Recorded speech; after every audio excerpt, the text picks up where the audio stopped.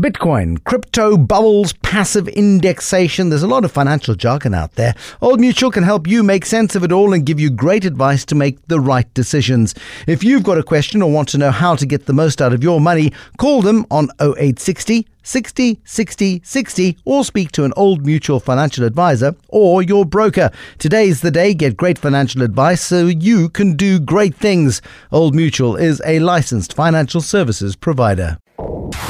The Money Show with Bruce Whitfield on 702, your number one news and talk station.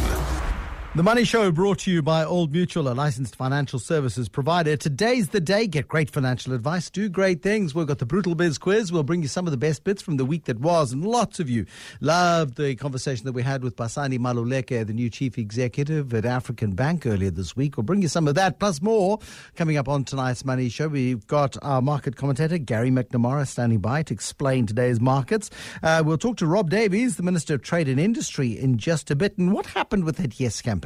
On Wednesday, mad panic and pandemonium. There's a government gazette. Yes campaign's going to die a death. And in the next 24 hours, the DTI changed its mind, changed some rules, and boom, Yes campaign is up and running and still doing fine. And then Gay Davis has been to her first annual general meeting of a large company. She's standing by to talk to us right now. 702 The Money Show. Bruce is on Twitter at Bruce Business. The Money Show brought to you by Old Mutual, a licensed financial services provider. Today's the day. Get great financial advice. Do great things. Gay Davis from the Eyewitness News team. The AGM happened in Amsterdam today. I'm assuming you weren't there, Gay Davis. I wish I was.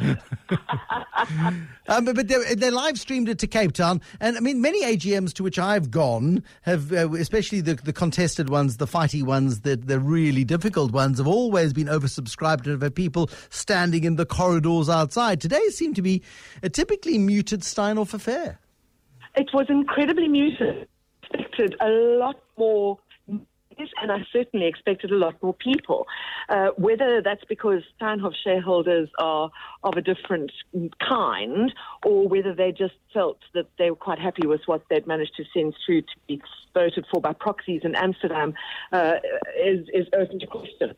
But it was not a very massively well-attended gathering. They used a small room in the International Convention Centre here in Cape Town, which has got very capacious venues, and everybody was incredibly calm. There was somebody here from the PIC, Bruce.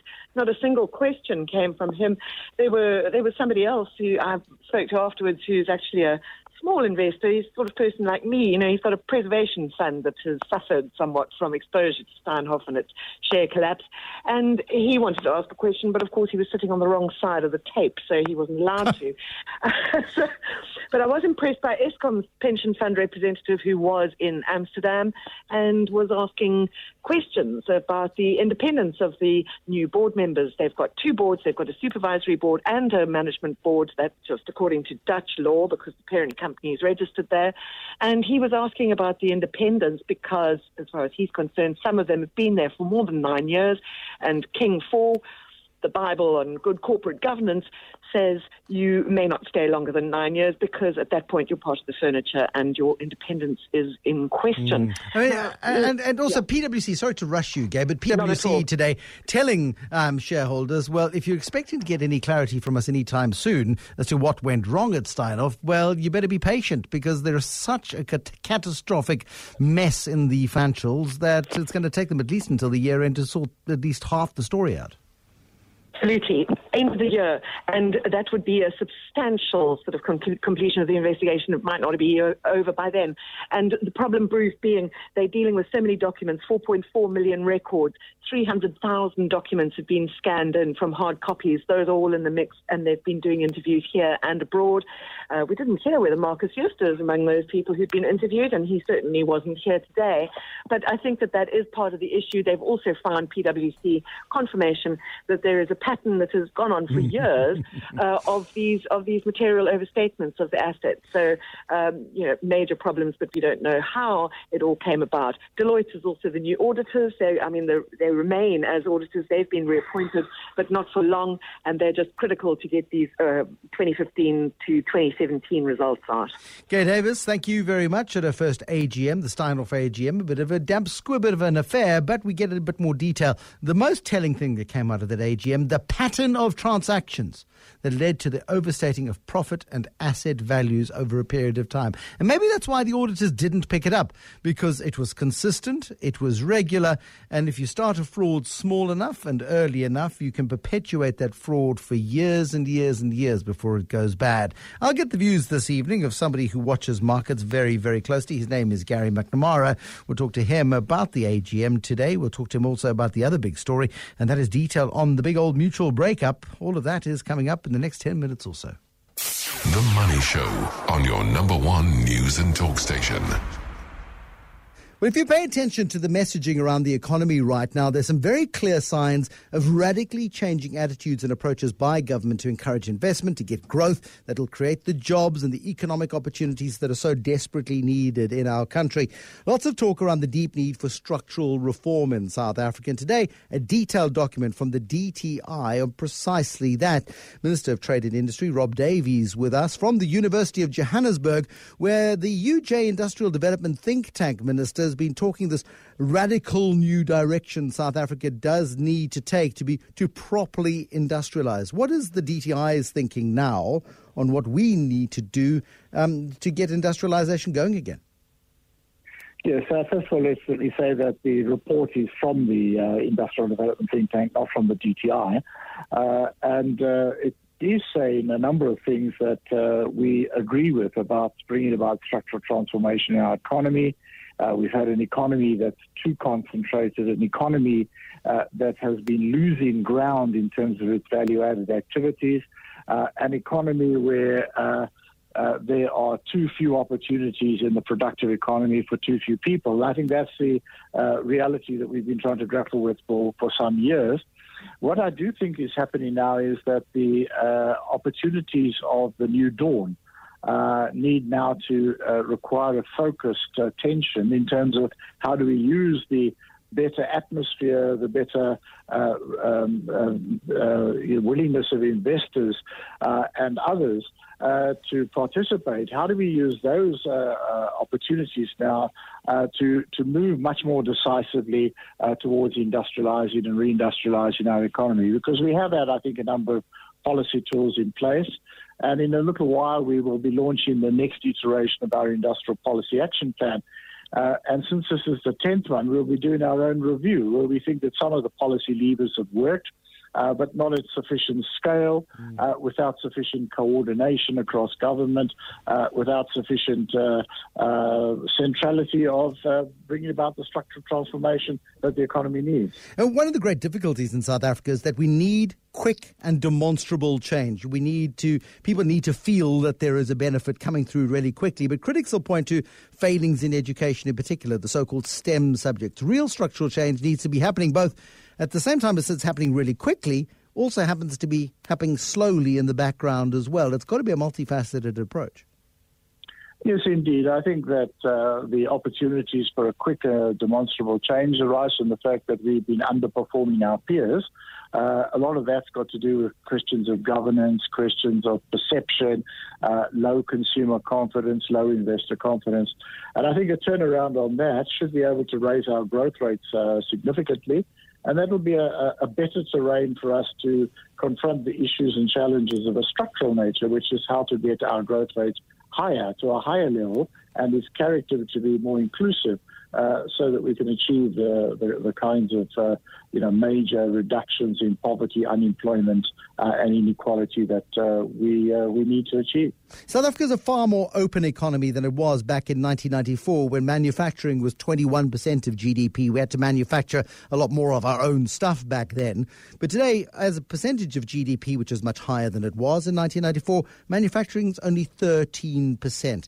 What are going to be the baby steps we need to take in order to get manufacturing up to what should be a 20 percentage point part of GDP? Well, I think that some of the things that we've been trying to do are probably part of it. Identify sectors, deploy tools from government, achieve much more stronger and more meaningful partnerships with investors, the private sector, in manufacturing in this case, and get a general greater understanding across the society as a whole of the importance and significance of achieving these kind of changes. I think also that the continental free trade agreement, which is at this stage still just a framework, but the overall approach of moving towards establishing large regional markets, which will be able to support deeper industrial development, much greater diversification. And I think all of this is providing us with some of the opportunities for us to take forward our goal of moving our economy into a much more value-added space. Critics of the South African economy talk about concentration. This report talks about concentration, too much in the hands of too few. You refer to it as well. We know it is a reality in South Africa. The trouble is we've got to deal with that concentration without removing the incentive of the big established players to keep on doing what they do, while at the same time ensuring that they create an environment in which smaller players can also thrive. How do we get a quid pro quo, a balance with established industry to make sure that they are prepared to participate in this? Well, I think that the new competition legislation that's been finalised and should be coming to Parliament fairly soon is very, very carefully crafted to try to achieve exactly that. So, where we have concentrations that hamper entrance, that leads to all kinds of behavior which is undesirable, there will be now the opportunity for those concentrations to be directly addressed instead of just penalties for behavior. I think that's an important departure. Because as everybody has been saying, this concentration and over-concentration of the South African economy has been one of the barriers to growth. Even the IMF has been saying that for years in their Article 4 reports. So I think this is something that is imperative for us to address. We also are trying to do things through some of the conditions that we put, including conditions on black economic empowerment, to try to emphasize those aspects of supplier development and enterprise development so that we start to get value chains where people at the top of those value chains are looking actively to bring in new players as suppliers or actually maybe as downstream distributors of the products that they're involved in. I think that's the kind of direction we need to move in. Often government is accused of getting in the way, and often different parts of government don't collaborate effectively. A key example this week was when what business saw as an obstacle to YES, the Youth Employment Service, the 2.5% payroll levy to get BE points for participating in YES. It was quite refreshing to see a very quick turnaround that the DTI is making that participation once again less onerous. I mean, this is the sort of, it seems to be a new spirit of collaboration in order to get positive outcomes. Yes, indeed. I mean, the new codes allowing for the rewards for participation in the ESR, or in any case out for public participation, public comment. So it's not the final score yet. But when we saw that was there, I think it was an inadvertent intrusion and trying to do too many things at once. We thought we should immediately send the message out, which we've done in our statement. And of course, we look forward to further comments on the proposal, because we do agree with everybody else in government. Of course, is that this YES initiative, which is a partnership, is addressing a very, very critical question of getting up to 1 million over 3 years, young people into some kind of internship and or opportunity as a small enterprise. So I think that these things are this is a very, very important program. We want to make sure that it's a success. Well, good news on that particular front. How do we as a country become, more Rwandan in our approach to helping and supporting and nurturing and developing and starting and growing small businesses and encouraging startups than we have? Well, let me just say, in our turf, we've been supporting actively and directly 108 now is the final total for the financial year that ended in March, black industrialists. And these are people that we have gone out, we've had quite tough criteria to get onto the program to show you are an industrialist, that you've got risk involved, you are personally involved in the company and so on. And I think that what we need to do now is we need to take some of those, this is the discussion we're having now, take some of the existing ones and take them yet a step further forward so that we have a progression. So we're not just having programs only for entrants and then they don't go further up. But at the same time, I think that the emphasis on smaller business, deconcentrating the economy, creating many more incentives as well as nudging people towards enterprise development, supply development, and value chain approach, I think that should create a more fertile ground for the emergence of productive sector small businesses. Trade and Industry Minister Rod Davies this evening on The Money Show. The Money Show. The markets. So they call the founders of the First Rand Group the Three Musketeers, but actually that's a little bit deceptive because a bit like the Beatles, there was once another member that very few people actually do remember. The other Beatle, of course, was the drummer Pete Best, who was replaced by Ringo Starr. Now, the other Musketeer, Pat Goss, was an original team member who left when they were still a very, very small outfit called RCS, and he went off to go and run the family cash and carry business in the Eastern Cape when his dad died. And the other founders of the First Rand Group let him keep his shares, provided he kind of consulted to them and helped them out when they needed it. And over the last 40 years, he's served on so many First Rand boards that he's part of the furniture. Well, that's Pat Goss, of course, and he then created a gap for Paul Harris to join GT Ferreira and Laurie Dipnard, and they formed a formidable team that created the First Rand Group. And today, the last of the founders of the First Rand Group retiring, both Pat Goss and Paul Harris hanging up their, what do bankers hang up? 31702 31567. I don't know what bankers would hang up. What would they hang up? 31702, whatever it is that bankers hang up when they retire. Let me know. It's not a stethoscope. You can't hang up a calculator. I don't know. What do bankers hang up? 31702 31567. The markets. Gary McNamara from Sanlam Private Wealth. We see today the Steinhoff AGM, a painstaking reconstruction of numbers from Steinhoff exposing the depth and the extent of the crookery, I suppose, but we still don't know how big and how dark and how deep, other than it's all of those things. And I like the word painful, Bruce. It's been a long road and it's been a difficult road. And I think we were all hoping to get some sort of answers on the financial side in the next month or two. That was certainly the feeling in the market, but the appearance from PwC is that it's going to be a bit longer than that, which is a bit disappointing from that side. But it does expose just the complexity of the fraud that was perpetuated here. Absolutely. And it's been a long and ongoing process, and it's a difficult one because people have been seriously burnt on this share, and they want answers. And I think there's quite a lot of vested interest, and I think people are feeling a little bit vulnerable. So I think they are also treading very carefully, which is also not helping the issue because nobody wants to put the best foot forward. So what I find bizarre is people feel really hard done by. There's so much anger, there's so much outrage, and yet a handful of people turn up to the Cape Town Convention Centre for the AGM, for the live stream AGM from Amsterdam. It's almost as if they've given up on this. Yeah, I think there was certainly an expectation of a mudslinging match at the AGM today, and I think the main focus was probably because it was held in Amsterdam. I think if it was held in South Africa, I think you would have had a lot more participation, and it's always very difficult to participate over a video stream or a video conference. So, from that side, I think it was interesting nonetheless, but certainly the expectations was a far more robust AGM than actually what materialized. I mean, is this business going to stay solvent? Is it inevitable that it's going to get broken up and the constituent parts, the good bits, sold off to buyers? And, if there's any money left at the end of it, once we discover the liabilities in terms of the off-balance sheet assets that Marcus Jooste created over time, that money might get spread around to shareholders? Or can they keep it together, I wonder?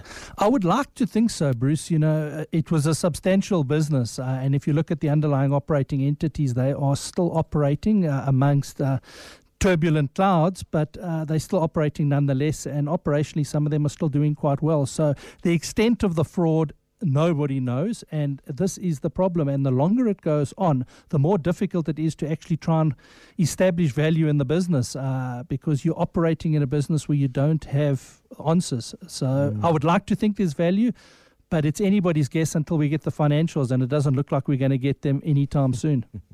A very big and very detailed series of announcements today from Old Mutual and Nedbank and other companies associated with this managed separation of the Old Mutual Group.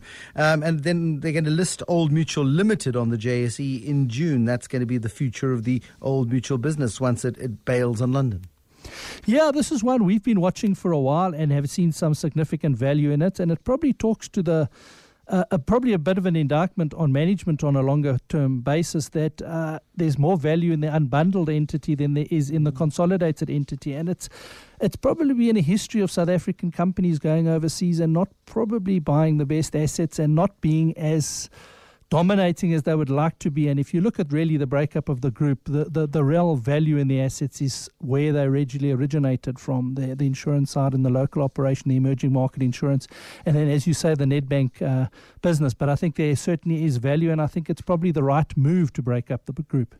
Yeah, well, it's happening, and it's finally good to see some of that detail coming through. It's been a very, very long, slow process. Some interesting pairs of gainers on the week. Pick n Pay and Massmart, Clicks and Dis-Chem, Netcare and Mediclinic. But perhaps the most interesting is this extraordinary and complicated story of Hammerson and Intu, two UK property companies listed on the JSE. On and off again. They're like a teenage romantic couple. They can't seem to whether or not to go out to the dance together. No, that's exactly right. And there was also the French company that was... Yes. That's correct. That was making the advances on Hammerson while they were trying to have a deal with Intu. That's exactly right. So, I think the problem with a lot of these property stocks overseas is that there's quite a lot of value by a net asset value if you look at the properties that they own and things like that. But property per se is in quite a tough space, and particularly in the UK market, you look at something like an Intu, where e-commerce is probably the most dominating factor in that market. It's up to about 15% of commercial sales, whereas in the rest of the world, it's less so. And places like Intu, they've got great assets and trading at big discounts, so it's very attractive for people to come and buy them. But the outlook looks uncertain, and Hammerson was really looking to bulk up the business from that side. But, I don't know the detail on why they've broken away from each other, but I see both shares were a little bit better today, which is interesting. But I think both of them are actually offering quite good value if you look at the underlying assets. And Gary McNamara from Sanlam Private Wealth wrapping up some of the big stories today on the markets. The Money Show is brought to you by Old Mutual, a licensed financial services provider. Today's the day. Get great financial advice. Do great things. Still coming up this evening before we go to Sports Talk, we got the best bits for you. And that's a way of encouraging you to, if you've missed something, to go and download our podcast, have a listen to the podcast, share the podcast. And there are lots of interviews this week that you may want to share or even listen to again yourself. So we'll do that in just a moment, and we'll play the Brutal BizQuiz. On the next Money Show, we're talking to our regular business book reviewer, Ian Mann, talking about dying for a paycheck, how modern management harms employee health and company performance, and what we can do about it. It's a really important perspective, especially when you look at, there's even a Japanese word for working yourself to death. Are you at risk of doing that? You better not miss Ian Mann. Plus, join me, Make Money Mondays. 702 and Cape Talk, The Money Show. Friday nights on The Money Show. If you've missed anything on The Money Show and you want to catch up on it, you can listen to our podcast. You can either ask your electronic assistant on your smartphone to direct you there and just say to your electronic assistant, please say please, because it works better, the latest Money Show podcast, and then it does. It's very, very good, especially on Apple. Now, listen, Finance Minister Nhlanhla Nene, he's been in Washington, D.C. this week at meetings of the IMF and the World Bank. It's the spring meetings at the same time as the President was in London at the Commonwealth Heads of Government meeting, and you just watch the demeanour of our political leadership right now, just listening to Rod Davies, who refers to the new dawn earlier this evening, and you just get a sense that there's a new work ethic, there's a new sense of seriousness about the state of South Africa and how much work has to be done in order to drag ourselves out of the bottom of the cesspit of a failing economy. And it's great to see, and it's great to see the hard work being done. But I spoke to Nhlanhla Nene last night. I asked him when we're going to see the fruits of all of these meetings and road shows and talk shops, and when is it going to turn into cold hard cash? It is when we operationalize all of the things that are on the table. As we move towards the BRICS presidency, as we were talking with some of the countries, and including ourselves, struggling, but the fact of the matter is that we need to create an environment that's conducive to attracting outside investment into our countries. And we are actually going to be, adding up the numbers in terms of that. It is also when SADC steps up its regional integration agenda, which is actually taking shape as we speak, because there are a number of practical initiatives that are underway already. And it does take a bit of time, Bruce, but I would want to believe that the stage is set and there is a clear commitment from all the players, because at the end of the day, unless we actually do something about our challenges, we are going to continue talking about these things. But when we mobilize resources for infrastructure development across the region, but also across the emerging economy, there is appetite also, because once we have created that environment, as I spoke about our confidence, you're in a better position to attract this investment. And we're very excited about the President's initiative with regard to the 100 billion rand drive. And we are going to be working flat out to ensure, and this is going to be monitored quite closely to see whether it is translating into real dollars and rand. That's the Finance Minister, Nhlanhla Nene, speaking to us from Washington, D.C. this week. Well, VBS Mutual Bank, what a catastrophe this is turning out to be. The curator on The Money Show earlier this week updating us on the progress of the curatorship. And it becomes very clear that they've got a big problem. Remember, there were two of the auditors of VBS Mutual Bank who had also been audit partners on other financial services audits. And Anush Rupal is the curator of VBS Mutual Bank, and I asked him whether or not they can actually guarantee all deposits within VBS. Well, if you're an individual depositor, you would have access to the money, but you will be subject to the limitation of only being able to withdraw 1,000 rand. Is my deposit guaranteed, though, Anush? The National Treasury has issued a guarantee of 50,000 rand per depositor. Okay. I think one needs to... Doesn't that restrict the ability, though, for a successful turnaround of VBS? You're not... while you're restricting withdrawals and while guarantees are limited to 50,000 rand and while there's uncertainty around the stability of the deposit base around the municipal accounts, doesn't that constrain your ability to turn this business around? Yes, it does. There certainly is a constraint. However, we are working very closely with the South African Reserve Bank in order to convert or monetize that guarantee into some sort of a liquid facility that will then allow cash to come into the bank. And the idea of that would be it will allow me as a curator to focus on what I believe to be the core of the bank, and those are the retail depositors. There is a mortgage book, a mortgage advances book, as well as a vehicle finance book that would act as security for any funds that would come from the National Treasury, if any. But that would be a positive step in then getting back to the core of the bank and resuscitating the bank. The VBS Mutual Bank curator Anush Rublal. Well, Kimi Makwetla was taking no prisoners this week. The Auditor General spitting mad at KPMG and Nkonki for their being complicit in dodgy audits. I asked him what the two companies need to do to regain public trust once again. Let's have a look at Nkonki. Nkonki has, as you know, entered into a transaction recently where there's been a change in ownership.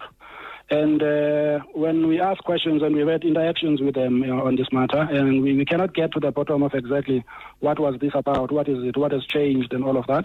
So we would like them to get to the bottom of that matter, answer it, so that once they get to the answer, we can then reassess whether indeed there has been a compromise of independence in respect of what they do. Because the reality is that if you don't do anything, anybody who reads the audit reports that are signed by them on their behalf is going to ask questions of us.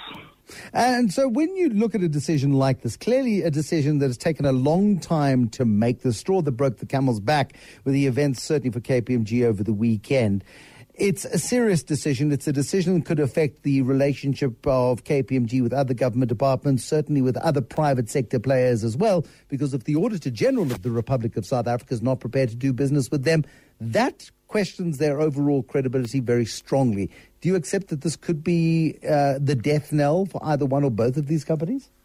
Let's put it this way. The overall credibility of the accounting and auditing profession in South Africa is in the gutter. And I think if we want to look at what is it that is happening here, we need to look at the big picture and look at what is it that is doing to all of us as auditors and accountants. And it's possibly about time that all of those practitioners stand up and deal with this matter decisively, because it's not a matter pertaining to the action of the AG versus one entity, but I think it's the entire system. Once people do not trust what comes out of South Africa, it will have far-reaching implications for all of us as citizens. Kimi Makwetu, the Auditor General of the Republic of South Africa, his deputy is the sister of this week's shapeshifter. How crazy is that? Basani Maluleke was our shapeshifter, the new chief executive of African Bank. She told us on Wednesday night how her parents had introduced her and her siblings to hard work and responsibility early on in their youth. And so many of you that I've seen this week since that interview have described it as one of the most inspiring you've heard in a long time. Basani Maluleke.